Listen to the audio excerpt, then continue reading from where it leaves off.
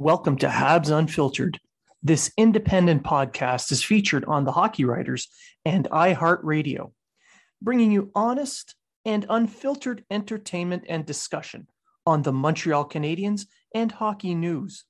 Your hosts, Matt Smith, Treg Wilson, and Blaine Putney, are proud to be one of your trusted sources. If you are talking about it, so are we.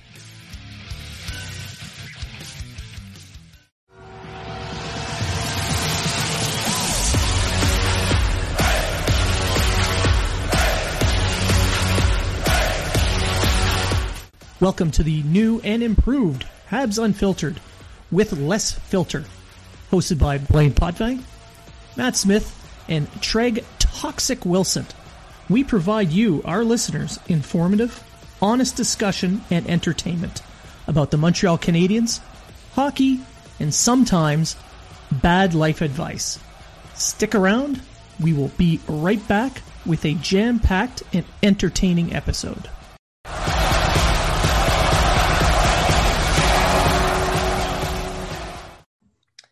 And welcome to Habs Unfiltered. I'm your host, Blaine Putney. This week, I'm joined by my co-host, Treg Wilson. Hello, hello. And the Cougar Thirst Trap himself, Matt Smith. Good afternoon, guys. Happy New Year. Who has an OnlyFans page if you want to join up for it. If you want to see more of Matt, join the Habs Unfiltered OnlyFans page, and you'll see pictures of Matt. We might even sell his underwear. They're branded underwear. They're not necessarily ones he's worn. We cannot guarantee that. For hygienic reasons, of course. Well, yeah, of course. Yeah. Of course. COVID age, you don't want to be spreading that. This isn't Japan and vending machines. So. That's right. And COVID can be spread through farts, so we don't want to be doing that. So, all right. So it's the new year. We've all made resolutions. I, for one, am going to do a push-up every time Treg posts a selfie. And I'm going to post a selfie every 5 minutes. I'm going to be jacked.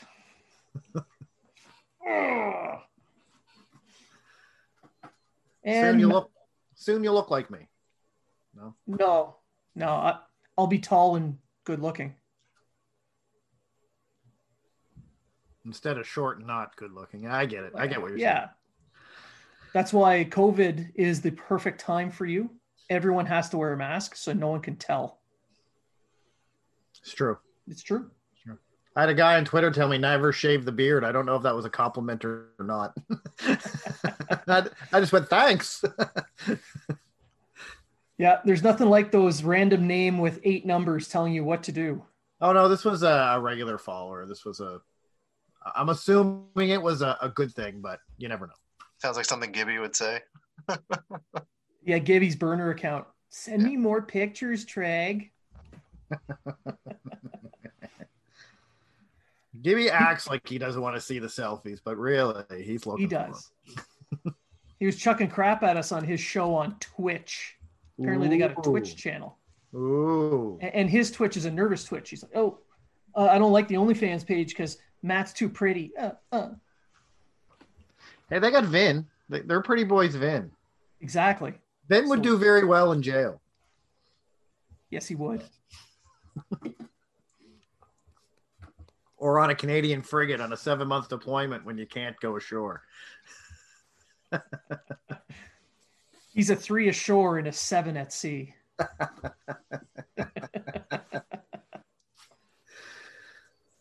Yeah, we all know those ones. So, anyway, enough fluffing each other on this intro. What we're going to do is we're going to talk a little bit of the world. We're going to kick it off with some World Juniors talk. So why don't you kick us off there, Matt? What do you think? What did you think of the round robin this year? So I'll start with Canada. Obviously, it's the team that we always watch the most.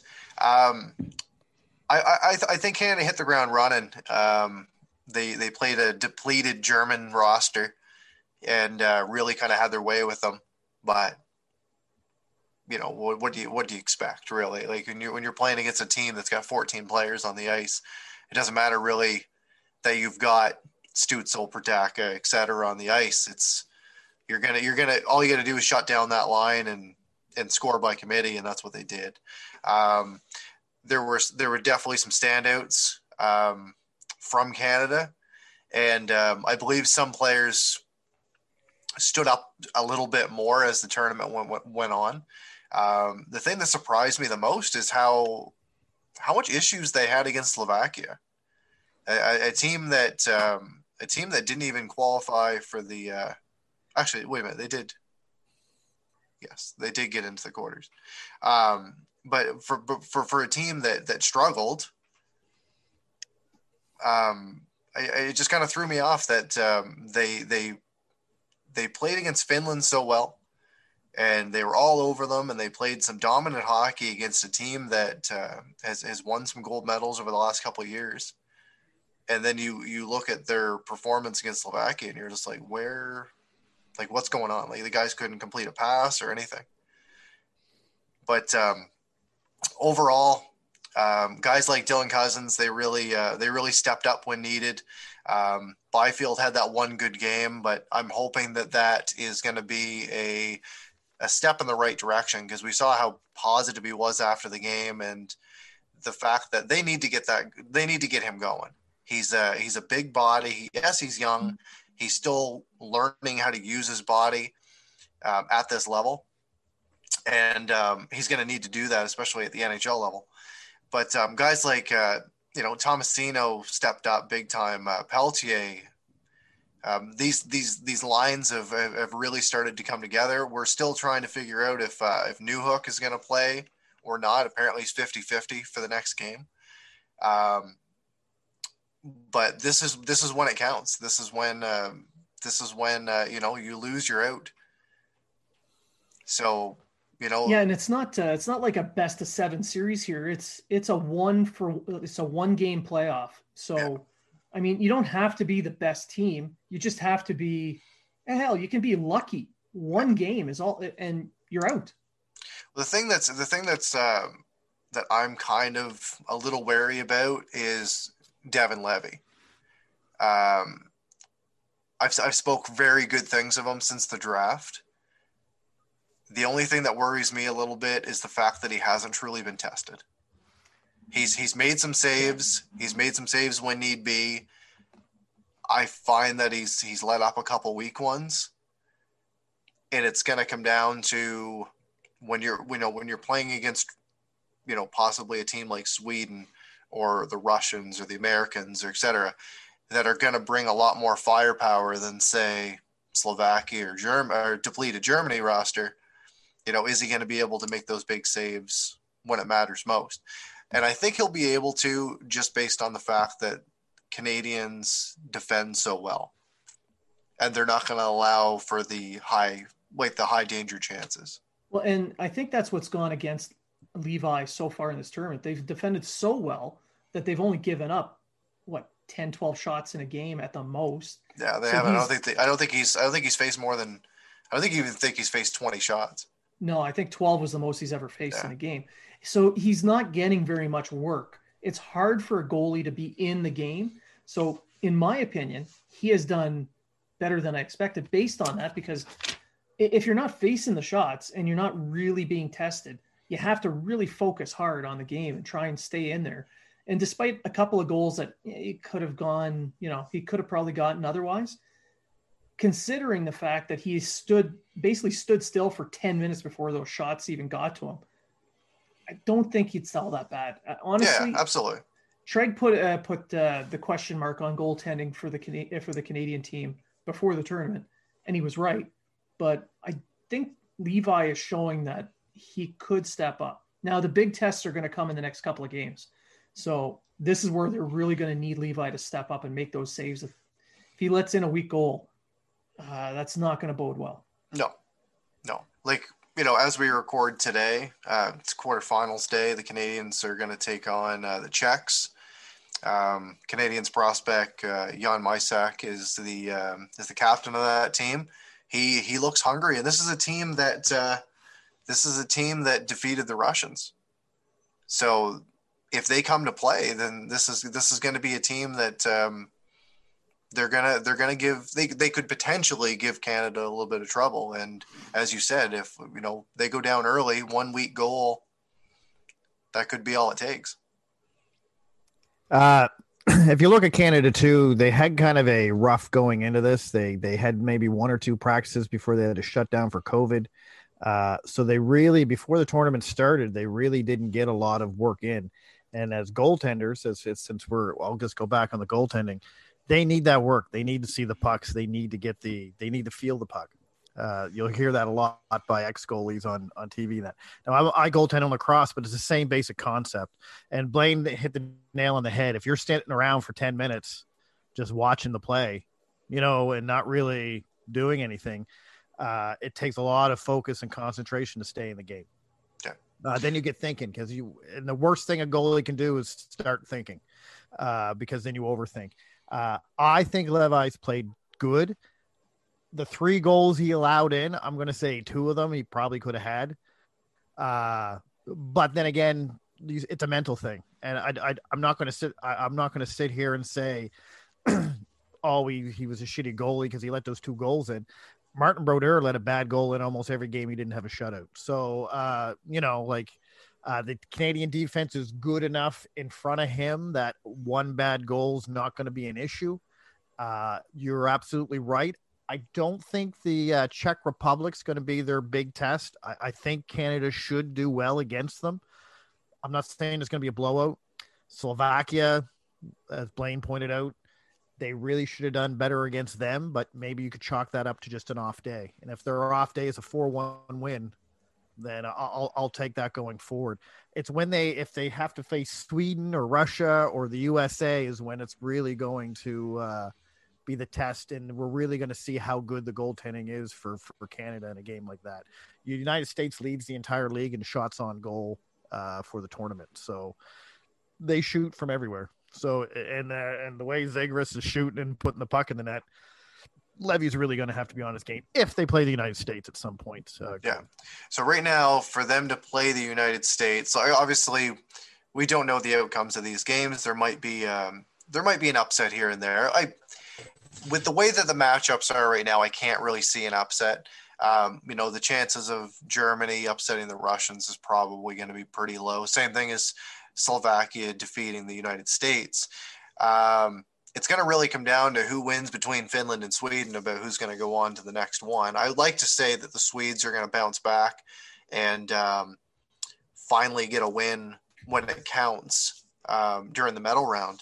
Well, they're not winning when it doesn't count right now. Absolutely. And it's going to come down to their goaltending. So based on that, you would see during the restructure of the semifinals, you would see Canada play Sweden in the next round, followed by the United States and Russia, where the Russians beat the United States in the preliminary round. So it could make for a really good rematch.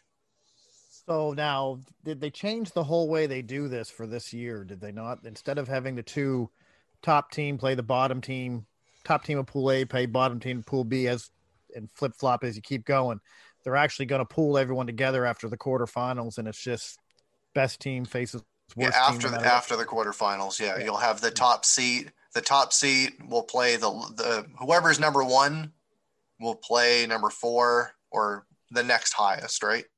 So the only team that Canada cannot play in the semis is the United States. So it should be exciting to watch. So if they play the States, it'll be the gold medal game. Correct. Yeah. Unless they both lose, it'll be a bronze medal. Yeah. What? Goalie versus Caulfield. Well, is that going to be a matchup? According to Twitter Hockey, Habs Twitter, Caulfield's a big bust, and based on this one tournament, he's never going to score a goal in the NHL. So, well, I mean, it's the game to see who's the bigger bust. I mean, I'm going to bring this up. I wrote an article about how Caulfield had to have a good World Junior Championship. Now, the way I wrote it, I was more to say if he wants the confidence and wants to get to Montreal on a fast track, this tournament will help boost him to go there. But it was more based on he needs a good performance in this World Juniors. This just shut some people up because for some reason, everyone wants Cole Caulfield to fail, and I don't know why. It just seems to me, if you read articles and you look at hockey Twitter or Habs Twitter or Habs Facebook, for some reason, everyone wants Caulfield to fail. Everyone ignores the fact that at the time he left, he was leading the NCAA in points, the entire NCAA, not just the Big Ten. On a shit team. On a shit team, he was carrying the offense by himself because Holloway was gone, and he's the only other good player on the team. No, he's the greatest. Sorry to say your team's really shitty, Jenny, but your team's really shitty. Sorry. Yeah. It's true. It's true. It's a terrible team. Like, just I've watched every one of their games, and I'm like, I thought at times I was watching the Cole Harbor Cavaliers play the, that would be my old high school team, playing somebody. It's just. But when you watch him, and even in this tournament, when you watch him, he's controlling the offense, he's controlling the puck, he's playing a good two-way game. I'm going to say this, and we talked about it before the show. People are going to say this is an excuse. The coach isn't putting him in the position he needs to be in. He should not be in the slot when he's in the offensive zone. No, all they're doing is putting two guys on him, and he's just standing there. Yeah. We've brought this up. Like, Kaliev should be in the slot. On the power play. Yeah, on the power play. But I find even not on the power play, for some reason, they want Caulfield to go in the center position, and doesn't really make too much sense. Doesn't make any sense. No. Especially when all his goals are scored coming as a cone shape coming off the net. He's along the edges of that cone. So he's darting in and out of the dirty areas, but he's finding those little quiet zones, and he kind of sneaks into it and then rifles a quick shot off as soon as it touches his stick. But if he goes into the high slot, the defender's right on him. He's not moving. He's static. It takes away every part of his game that makes him dangerous. And he's not big and strong enough to move that defender off him. Well, no, he's 5'7", 180 pounds. If you really look at him, if you watch his game, he always finds the open ice. Yeah. Always. When he's playing on the sides, he's always open. And either the passes aren't getting to him, or when they do get to him, by the time he gets a shot off the goal, he's already there to make them. He's had in that game that they won 11-0 or whatever, their big, he got no points. He had 7 shots and 3 posts. Yeah. And, sure, who cares about shots in that? Well, I care about shots because just because you're not scoring doesn't mean you're not playing well. It's the quality of the shot too. He's getting them from dangerous areas. And the problem with people is all they're doing is looking at goals and points and going, "Oh, this guy's a bust because he only has 3 points in 4 games. He's a bust." I'm gonna trigger some people here. Trigger warning: Caulfield is the next Pacioretty. I think he's going to score 40 goals, with Pacioretty never did. But he's that kind of player. Pacioretty was never the guy to go to the front of the net. He was always coming from the sides, coming in off the rush, finding those little quiet spots to take a quick shot. If you put him in the high slot, how good was Pacioretty in a high slot? He sucked. Terrible. And he's 6'2", 210. About as good as what he was on the in the shootout. In the shootout, he was horrible. Exactly. He was great on empty nets. But no, this is the kind of player that Caulfield is. He's a guy that he needs to generate the confusion off of a rush, off of motion. He's not a static player. There has to be movement. There has to be motion. And that's where he generates all his offense. You see it in Wisconsin. All the goals that he scores or sets up, they're all based on transitional play or just in the right place. Yeah, moving the puck around a little bit to create that confusion, to create the motion. Even his goal in this tournament was off a transition play on the power play. Yeah, and how many chances he had on the rush? He was coming down the side on the rush. Guy got the puck to him. He beat the guy to the net and got a good shot. Snapped it 5-hole. Yeah. So maybe Caulfield tonight will come out with 4 points and everyone will shut up. I don't know. No, could very well happen. If you really look at it, Byfield's only had 1 good game in this entire tournament. That's right. Yeah. And it just so happens he got 6 points. And it just so happens he got 6 points. But it could wake him up, though. It could. Yeah. Well, the next game, Byfield got nothing. Yeah, but he played well. He played very well. But he played well the whole tournament. That's my point. He's been playing well. Byfield was playing well. Yeah, but he didn't play with the confidence he did in that last game. In the first two games, he was kind of hesitant. In this last game, he was physical.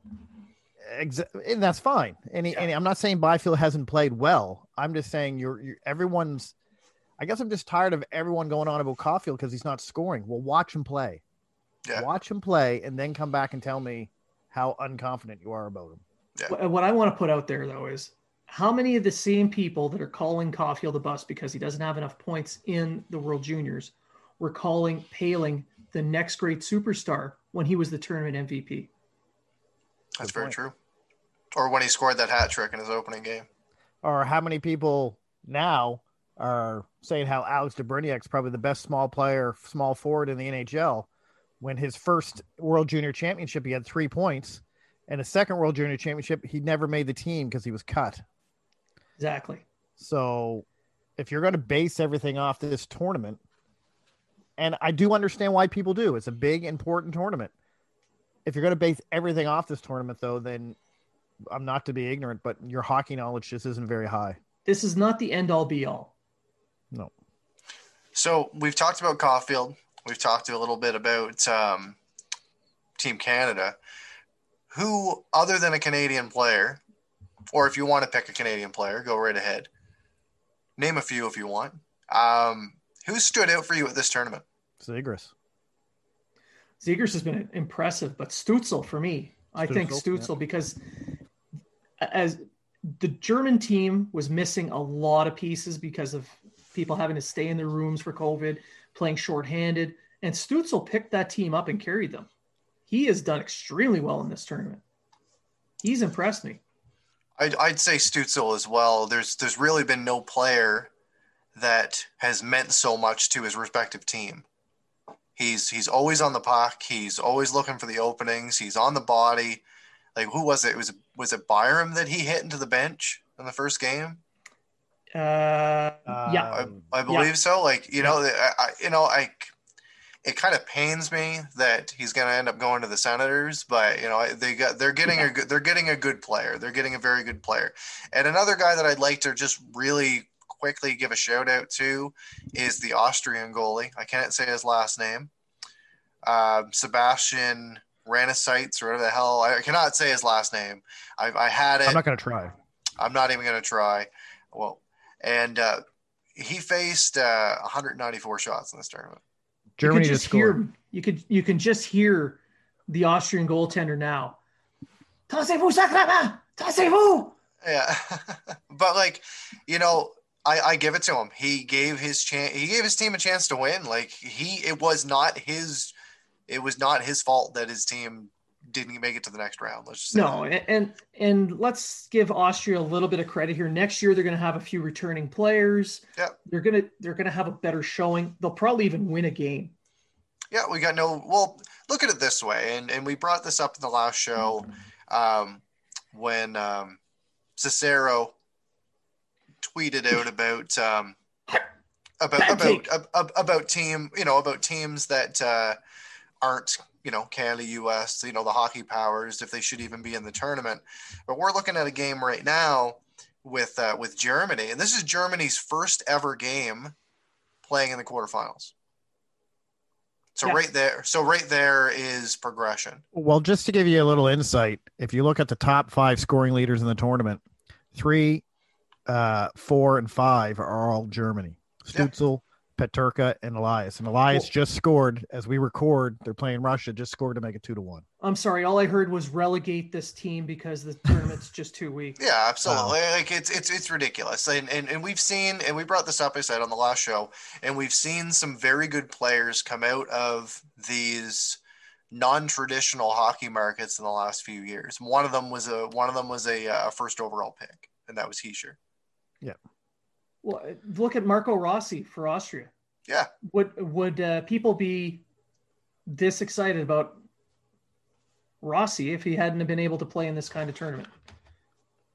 Or to lead his team last season in Division 2 to win that tournament to move up to this one? That's right. No, screw it. Don't grow the game. Just keep it to the big powerhouses and everyone will be happy. Yeah, growing the game is a bad idea, especially It's terrible. financially. Terrible. So it's just a terrible idea. So let's do a quick breakdown before we move on. We'll do our gold medal, bronze medal prediction. So based on the games today, Russia and Germany. Russia's You know winning what? that. Well, yeah, I'm going to say Germany just because I'm watching it and the Germany's really coming on, and they just made it 2-1. Okay, I'll say Russia. Russia is going to win, but I'm going to say Probably. Germany anyway. Sweden, Finland. Finland. I think Finland's going to take that one. I'm going to agree with Blaine. I'm going to go with Finland. Okay, I'm going to go with the Swedes because I'm a little, I'd like to see them get back on their winning ways. Defensive superstar, Toronto Maple Leafs pick, Nemililian or whatever the hell his name is. Topi in that Niemela. case, I'm changing my pick Yeah. to Sweden. Sweden it is. Nemililian. Done. He's playing for Finland, so I'm changing my pick to Sweden now. Okay, we're going to Sweden. and according to all the Toronto fans, he's the greatest defenseman that ever played in the I tournament. think we can both agree. I think we can all agree that Canada will likely defeat the Czechs, Oh, yeah. Yeah. and the United States will defeat Slovakia. Yeah. Okay, so based on 2-1 for a couple of those picks, we're gonna assume Canada plays Sweden in the semifinals. Who do you got winning that one? Canada. Canada. Canada's so we got winning all the medals. It's going to be gold, silver, and bronze for Canada. I don't know why they bother with this tournament. Relegate everybody else. So we got Canada in the finals facing either Russia or the U.S. Who do you got? I got the U.S. Okay. Russia, U.S. I'm going to go with U.S. on this because they're going to be bitter after that loss. Okay. And Spencer Knight has really picked up his game since since that first game where he got pulled. I'm going to go, just to be different on this one, I am going to go with Russia. I think that they beat them once. I think they can do it again, but it works again, 2-1. So we'll say Canada, U.S. in the final. Canada, I would say Canada would beat the U.S. in the final. And we'll go And with U.S. is going to be relegated because they lost. and we'll say Sweden and Russia for the bronze. Russia.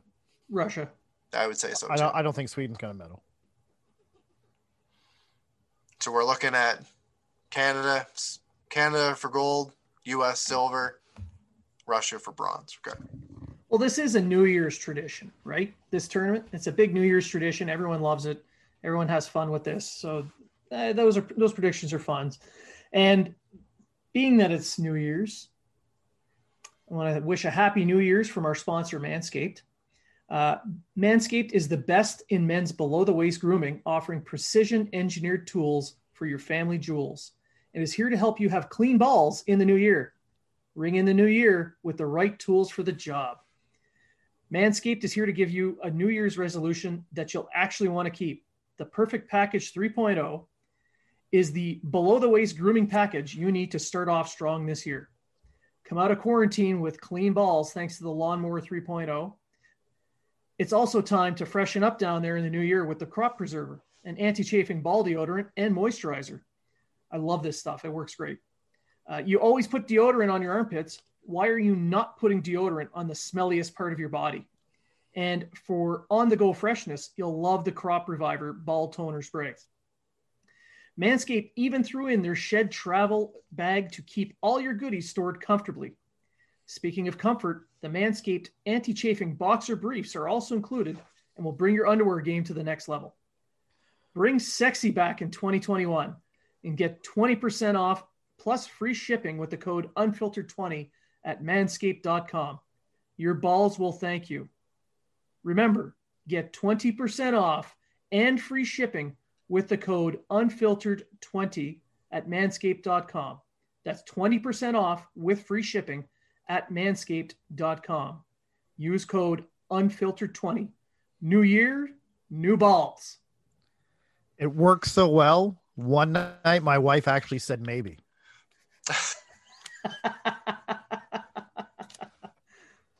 Yeah.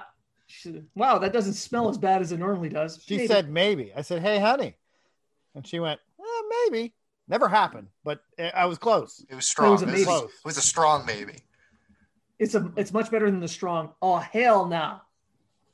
It's much better than the look. I don't even get the hell no. I just get that look like, what? Who are you? And the snort. Yeah. I'll be back in an hour. Yeah. Here's some Vaseline. Go away. By then, I'm just like, whatever. I'm going to bed. All right. So we talked about the World Juniors. We talked about New Year's. We talked about shaving our balls. My sack. Let's talk about my sack. Me sack. On to something a little bit more of a closer shave. Claude Julien's season coming up. He's under the gun, I think. What do you guys think? Treg? If they start off slow, he's fired. Bergevin put this team together to win. He's in a win now mode. I don't care what anyone puts it. I'm not saying Montreal's a contender to win the cup. But it's hard. See, it's hard for me to say that because I think they have a team that's built for the playoffs and could do a long playoff run. I don't think they have the talent to be called a contender, if that makes any sense to anyone. I think they are a definite playoff team under normal circumstances, normal season. I think there would be no reason for us to sit there and think that they're not going to make it.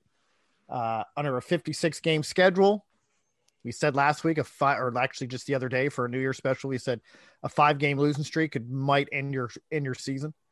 So Julien's under the gun. He has all the pieces put in there to run a team the way he wants it run, because everybody that's on this team is a Julien type player, except maybe Drouin and that, but even you need a couple of those guys. But they're all Julien type players, and this is a team built for success under this coach.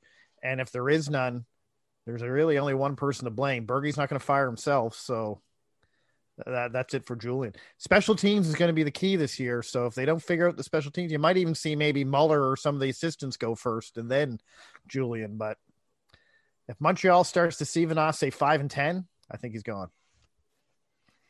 Yeah.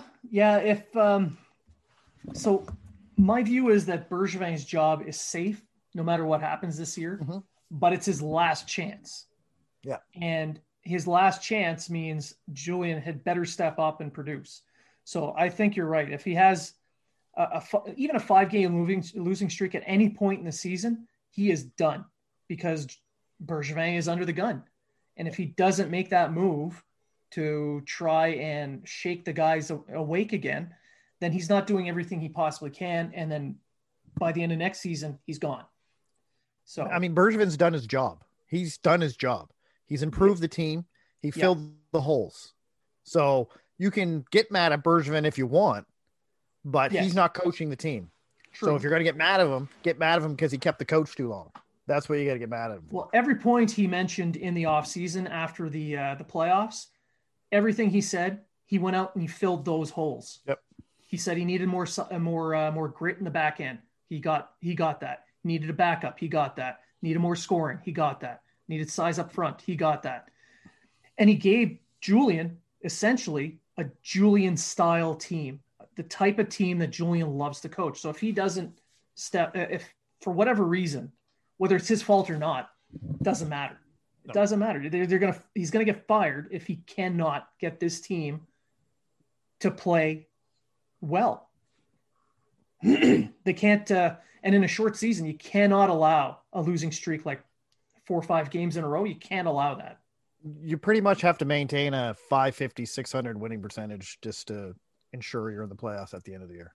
Yeah. You almost have to. Yeah. Matt, what do you think? Yeah, I think he's definitely going to be on a short leash. Marc Bergevin has really made a team that on paper is probably one of the best Canadians team that we've seen in many, many years. They're fast. They've got skill. They should be able to score by committee and not have to worry about just one guy potting the goals. Shouldn't have to worry about just one line contributing. You've got guys that played on the first and second line this year that now are going to be playing on the third and fourth line. So you bring in guys like Josh Anderson, who should be able to create space for Drouin and Suzuki. You bring in Toffoli, you upgrade your power play, you upgrade your backup goaltending, bringing in Jake Allen. You've got some youth injected in the lineup with Alexander Romanov. You've got Suzuki that's looking to take the next step, as well as Kotkaniemi. Plus, you've got guys that are going to be trying to make the team. It's what Treg said. This is a team that's built for a playoff run. They just have to make it there first. However, you guys are both correct. If something happens that they do go on a losing streak, then I don't think they're going to give him much of a chance, and his days in Montreal could come to an end. And if that's the case, I believe that a guy like Gerard Gallant could be on speed dial. That's very possible. Right? Someone that's already been with the Canadiens organization that has had quite a bit of success as a head coach. And is already in French. Canada.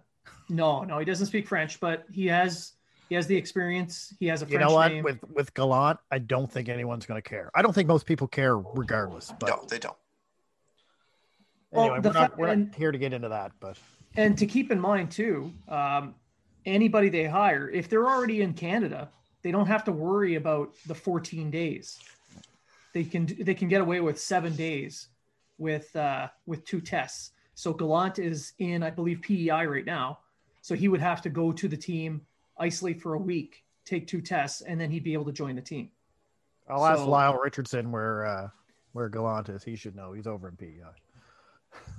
Yeah. But it's going to be interesting to see how these line combinations are going to look. We've kind of thrown a couple at the wall. Is the Janot line going to stay together? I would assume so. Who are they going to put with? Are they going to continue to play Suzuki with Drouin with the success that they saw in the playoffs? Who's going to go? What wing is Toffoli going to play on? Who's going to play with Romanov, et cetera? There's so many what ifs right now, and it's something to look forward to. Like you just brought in a veteran guy like Corey Perry. Is he going to be a regular? What's he going to bring? How hungry is he going to be? How much of a pest is he going to be? Well, right. Like these are the questions that we're all asking. And this is an exciting time to be a Canadiens fan. And tomorrow the questions are going to start being answered because tomorrow is their training season's open. But you hit the nail on the head there, Matt. There's a lot of guys that are lineup. So like Byron, Frolik, Perry, Ryan Poehling, and Jake Evans. These guys, they're all going to be battling for the only thing that bothers me right now about the Canadiens is the fact they're going with 3 young guys at center. And that's pretty much the only thing that kind of I'm hesitant about. Not that any of their play has suggested it's going to be worse. However, you just got to think, do we really want to? I would have liked to seen another veteran center come into the fold. I was kind of thinking the same thing, but for instance, if they put Armia Lehkonen or Perry or someone like that on Evans' wing, you're going to at least have a veteran presence. Oh, exactly. Right? Exactly. So he's going to be able to be insulated a little bit, but from the games that he played, he didn't look out of place. And if he wouldn't have got rocked in the playoffs, I think he would have done a lot better, right? Yeah, so he's only going to play about 9 minutes a game anyway. So yeah, but you just got to hope that Suzuki and Kotkaniemi go forward. There's a lot of ifs in the Canadiens team. Yeah. Yes, on paper they're good. Yes, but there's still quite a few. Is Romanov going to be the guy that the entire Canadiens management and coaching staff thinks he's going to be? Is Suzuki and KK going to move forward? I think all of this is going to be a yes, but again, it's an if. And this brings me to the next topic that we're going to cover, predictions. So you mentioned it, Treg. Training camp starts on Sunday, the 3rd, for the Canadiens. It's already started for the 7 teams that weren't part of that play-in. So why don't we do some predictions? Let's have some fun with this. I'll let you start, Treg, because I interrupted you.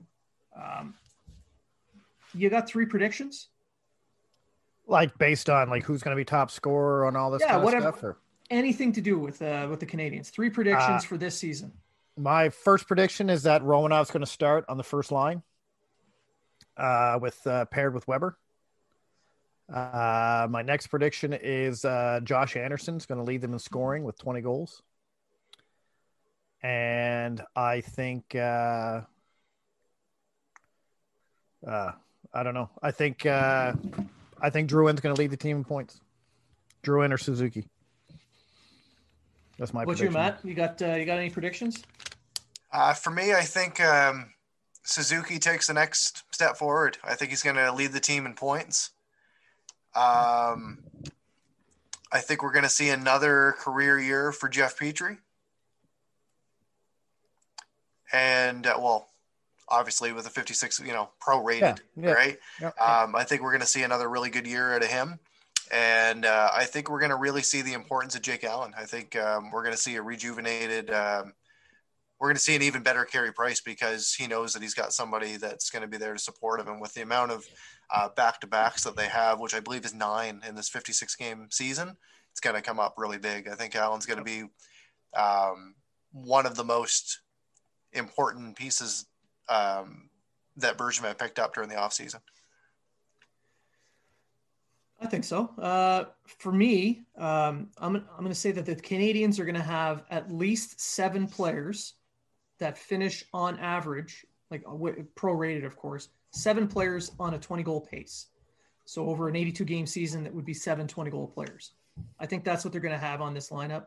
I think because of that, their power play is going to be much more improved, probably in the top 15 with about 22% success rate. I also think Romanov is going to be a top 4 player by the end of the year. I mean, steady, not just starting, a couple of shifts with Weber. And I'm going to go out on a massive limb. I know this is a crazy one because it's just out of left field. But I think Paul Byron's going to be gone by the end of the year. I've been saying that for months. Sorry, Beth from Happy Hour. Byron's gone. I hope Mete goes with him. We talked about Byron in the past, and it's just the lineup that they it's hard to keep in the lineup when you bring in 2 scoring forwards. When you bring in Anderson, when you bring in Toffoli, it brings the defensive guys down the lineup. And we saw Armia is an absolute beast on the penalty kill, and he can stick handle in a phone booth. And he had a breakout season offensively last year, and he was doing very well prior to his injury. And he's got size. He forechecks, see this, see that. It's just, I would pick him or Lehkonen over Byron any day of the week. Well, if you look at it this way, if Wheel were the center for the 4th line and Byron and Armia are the wingers, that's $7 million on a 4th line. That's hard to justify. So moving Byron out, that's almost $3.5 million. That's half the cap hit of that line. And he can be replaced by Frolik or Perry, who are making $750,000. The issue with that is you have to find the team to take the $3.5 million and the flat cap. Yeah, you're going to have to sweeten the deal, but there are teams that could take that on. Colorado, Boston needs a winger. I'm just throwing out teams I need to go to. I'm just saying, but I truly think that Perry's going to crack the lineup. Yeah, probably. That he's going to be. They're gonna either put him on a line, and it's hard to say, but I kind of like a line of Toffoli, Kotkaniemi, and Perry. I don't know if he's going to play that high in the lineup. Because then you could have Lehkonen, Evans, and Armia as your 4th line, but still kind of play them, a little bit. I don't know, Matt, because Kotkaniemi has a little bit of grit to him. He has a little bit of size to him. He throws the body. He led the team in hits in the playoffs. Yeah. He can go in the corners. He's been known to drop the gloves. He only did it once, but so destroyed Hag. So do you I don't know. Like, I see what you're saying. I'm not against it, but I just don't see. I would like to see a Toffoli, Kotkaniemi, Armia line personally. I think it's going to come down to what wing Toffoli's going to play on. It's if he plays on the left, you're probably going to put Armia on that line. Plays on the right, you're probably going to put Lehkonen on that line. Or unless Armia can play left, I don't know, but yeah. I can see Perry there once in a while, a shift here, shift there, but Perry to me is just a fourth liner at this point. He's a guy that'll play 8 minutes a game, 10 minutes a game. He'll go out, in specific situations, if only to piss off the other team, especially against the Western Conference teams, the Western Canada teams in this year. Oh, Edmonton despises him. Calgary hates him, and it's a pretty safe bet Vancouver does too. You're going to see him in any game that has Tkachuk or Lucic in it, whether it's Ottawa or Calgary. You're going to see Perry in the lineup, and he's going to be greasy as hell. He's going to be throwing cheap shots, and just Habs fans be ready, because this guy is not just an agitator because he chirps guys. He's an agitator because he'll slew foot someone. He'll spear him. He'll butt end. He'll cross check. He's greasy hockey player, and I love it. I think he's going to really help I think he's going to help out of the power play. He could on the second wave. He could 100%. Put him in front of the net and just let him do his thing. I know they're going to have a good PK because he does take a lot of penalties. He does. Yeah. So I actually had someone tell me on Twitter after I mentioned, Perry got signed. They're like, oh, here comes Perry. He's going to score 20 goals for the Montreal Canadiens. Like, yeah, no. Maybe But 7. Do you guys think anybody's going to crack 20 in this shortened season? Anderson like legit 20. You think Anderson? I think he'll hit 20. I think, you know what, Gallagher, I think we could have 2 or 3 people hit 20, even in a 56 game season. It's not, Gallagher could do it. Anderson could do it. Drouin could do it if he's on his game. I think you're right. I think we have pro-rated. We have 7 to 8. Right now on paper, we have 8 players that can score 20 goals because either they have or they were on pace for 20 and injuries happened or something like that from the past. Of course, you're not all 8 are going to do that, but I think you could have 6 or 7 guys who could prorate 70 goals or 20 goals, not 70, but and what is this, NHL 94 with the one-timer? Jesus. And I do believe that Montreal has the firepower now. Do they have an elite star player? No, they do not. Well, Carey Price, but offensively, no, they do not.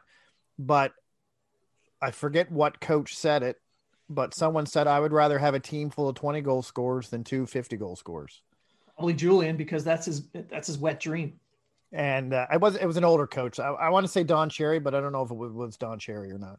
But honestly, it's a lot harder to defend against a team that has 7 20 goal scorers than 1 50 goal scorer. If you got 2 guys on each line that can put the puck in the net, then that's 2 guys on each line you have to defend against. And who do you put your best defenseman against? Exactly. So this year for Montreal, who's your best defenseman going against? Gallagher, Suzuki, Anderson, Toffoli, Drouin? You had Tatar in there too. Tatar? I'm expecting Tatar to take a step backwards this year, but that's just me. I still think he'll be on a pace for 20 goals. He won't be on pace for over 60 points kind of thing, but the thing is, they're not going to have to utilize him as much offensively. No, he'll still be seen as an offensive weapon, but the puck's not always going to have to go to be on his stick, because you brought in guys like Anderson, who's going to really have something to prove, and Toffoli, who has been quite consistent over his career. He's a prolific shooter. He shoots constantly. He averages about 10 shots a game. He's like Michael Ryder.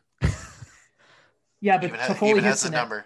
Yeah, but I'm just saying, he's like Michael Ryder, shot from everywhere. Hey, I got 30 goals. Yeah, but you had 700 shots. So whatever works for you. That means he got the puck a lot. Yeah. Toffoli had 203 shots last year. Yeah. Shot at 11.8%. just do that again, and you're looking at someone that's on pace for 20 to 25 goals. Yeah. On pace. I mean, you don't need a guy with a 25% shot rate playing on your third line. But it'd be nice. It'd be nice, but I'm just saying, if he still gets his 20 goals, but he's shooting, 12 times a game, I'm good with that if you're scoring 2 goals. That means guys like Kotkaniemi have been generating possession. That means the Canadians have been holding possession over 3 lines at over 60%. And if that's the case, the Canadians will be a dominant hockey team. I don't think that's going to happen, but holy shit, wouldn't that be nice? Well, the last 2 years, the Montreal Canadiens were one of the best 5-on-5 teams in the league. Yeah. And the problem was they just couldn't put the puck in the net. Yeah. Now they have guys that can put the puck For in the me, net. you bring in a guy like Anderson, and let's just forget about last season. During the 18-19 season, scored 27 goals, and 22 of them were even strength. And he was playing on the third line. And then you look at Toffoli last year, he scored 24 goals, and 19 of them were on even strength. So you already have a team that really excels when it comes to playing 5-on-5. And now you bring in 2 guys that score the majority of their goals 5-on-5. So it's going to be very good for them. Anderson, for instance, did not get a lot of power play time. So he's going to see more power play time. So maybe that pace increases a little bit because he's going to be right there at the net, constantly harassing goaltenders. And he can kill penalties too. He's quick for a big guy. Yep. So can Toffoli. Toffoli led the league in shorthanded goals 4 or 5 years ago. Yep. In his 3rd season. Which just proves the need for Byron has gone down because more people can penalty kill. Yeah. And I mean, right now, with the way the Montreal Bergevin has this lined out is, and we talked about this before, Blaine, you've brought it up a few times. There's no 1, 2, 3, 4 lines. We'll roll out this line, this line, this line. You're going to see the top 2 lines probably almost play identical minutes, with the third line not far behind and the fourth line filling in when need to. Yep. And that's just the way Julian loves it. So it goes, we're circling back to this. This team is built for Julian's system. It's built to succeed in a playoff type style games or seasons. And that's exactly what we're going to have for 56 plus games. 56 games is going to be a playoff style game. Because if you look at all the schedules, they're going to play the same team 2 or 3 times in a row. And then move on to the next team. And then you're going to hit the playoffs. And this is what this team is built for. Now, injuries are the big thing is injuries. That's we get injuries start piling up, and then your season's going to go down the tubes. And then at the very least, with all these new additions, we're more insulated against injuries. Correct. It's not like last year where 1 or 2 injuries ends your year. Now if they have 1 or 2 guys down hurt, they've got a couple extra pieces that can step in. See, the thing that would really hurt them, knock on wood, would be if they lose someone down the middle. Like if they lose, say if they lost Suzuki, or even on defense, if they lost Weber or Petrie, that could be a big loss for them. Yeah. Yeah. But they do have a hell of a lot more depth than what they used to, and you don't have to rely on. And I'm not throwing the guy under the bus, but you're not having to rely on somebody like Belzile or Dale Weiss or someone like that have to come in from Laval and play 5-6 minutes a night, right? You don't. Yeah. Or you don't have a guy like Paling playing on the fourth line, never touching the puck and wondering why he's not being successful. That's right. Yeah. Like right now, you've got the taxi squad. You've got a guy like Frolik that's going to be a depth guy. You've got Byron, who's potentially going to be a depth guy. Corey Perry, who's potentially going to be a depth guy, etc. And then on defense, you're going to have either Kulak or Mete as a seventh defenseman. So you've got a team that's got a little bit more depth than what they normally would usually have. So as I said, training camp starts tomorrow. It's an exciting time to be a fan. And you have depth that can actually succeed, not just you're throwing a guy in to fill a hole. Yeah, 100%. And, on that note, I think we'll end the show here. Want to thank everybody who's listened to us over the last couple of seasons. It's a new year, so I believe our show is resolved to putting out more content for you, and thank you for listening more often. So thank you for listening. This is more content. This is 2 shows in the same year. Whoa. So again, thanks for listening, guys and gals. The more you guys click, the more we like it, especially Matt. You click Matt, he just gets all excited. Very true. Giddy as a schoolgirl. Again, remember, there's the OnlyFans page. Check that out. So again, thank you for listening, and we will meet with you on the next episode. Are you in the market for quality sticks and equipment you can afford? There is a no-frills, no-nonsense company that wants to provide that to you. No Name Hockey. No Name Hockey is a small Canadian company started by former pro player Jason Goulet. When he retired, he searched for sticks that felt like when he was a pro, but could never find the right one, or one that was reasonably priced. So he decided to start No Name Hockey. Now No Name offers high-quality, customized sticks at a fair price. They won't try to wow you with a fancy name. They will focus on providing you a pro stock quality stick that you can afford. The cost of sticks has gone through the roof due to sponsorships and licensing fees. No Name Hockey makes sticks for the no-names and players currently making a name.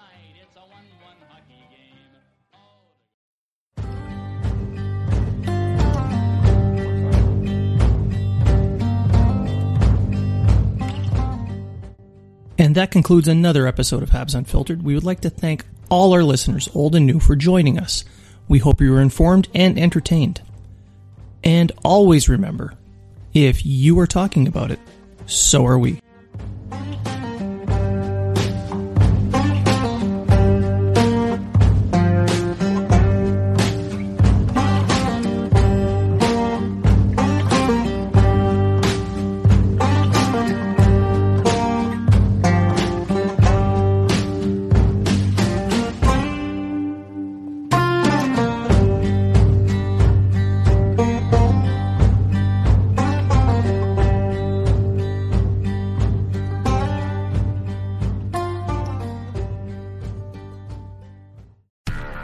Do, Did, Will, the Story of People podcast is now available on the Crier Media Network. The first 5 episodes are here and feature some incredible guests that fit into one or all 3 of those categories. Ready?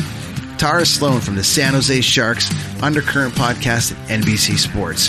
Marianne Iveson from Iveson Voice and the Let's Take This Outside podcast to talk about the world of outdoors as well as voiceover land. Ariana Hunsicker, future Canadian Paralympic swimmer, already winning tons of awards for this country. Scott McGregor from the Hot Wallet podcast to dumb down the world of crypto, Bitcoin, and NFTs so you don't have to. And Jackie Holowati from Climate Pledge Arena in Seattle, Washington, the first net zero carbon certified arena on the planet. Wherever you get your pods, wherever you watch your pods, and on the Crier Media Network. I'm Matt Kundle, host of the Sound Off Podcast, the show about podcast and broadcast. Since 2016, we've been speaking with amazing people who have populated your ears for decades. Legendary broadcasters, research wizards, talent experts, podcasters, voice talent. Almost 400 stories, all for free. Subscribe or follow the Sound Off Podcast on Apple Podcasts, Spotify, Amazon Music, or at soundoffpodcast.com.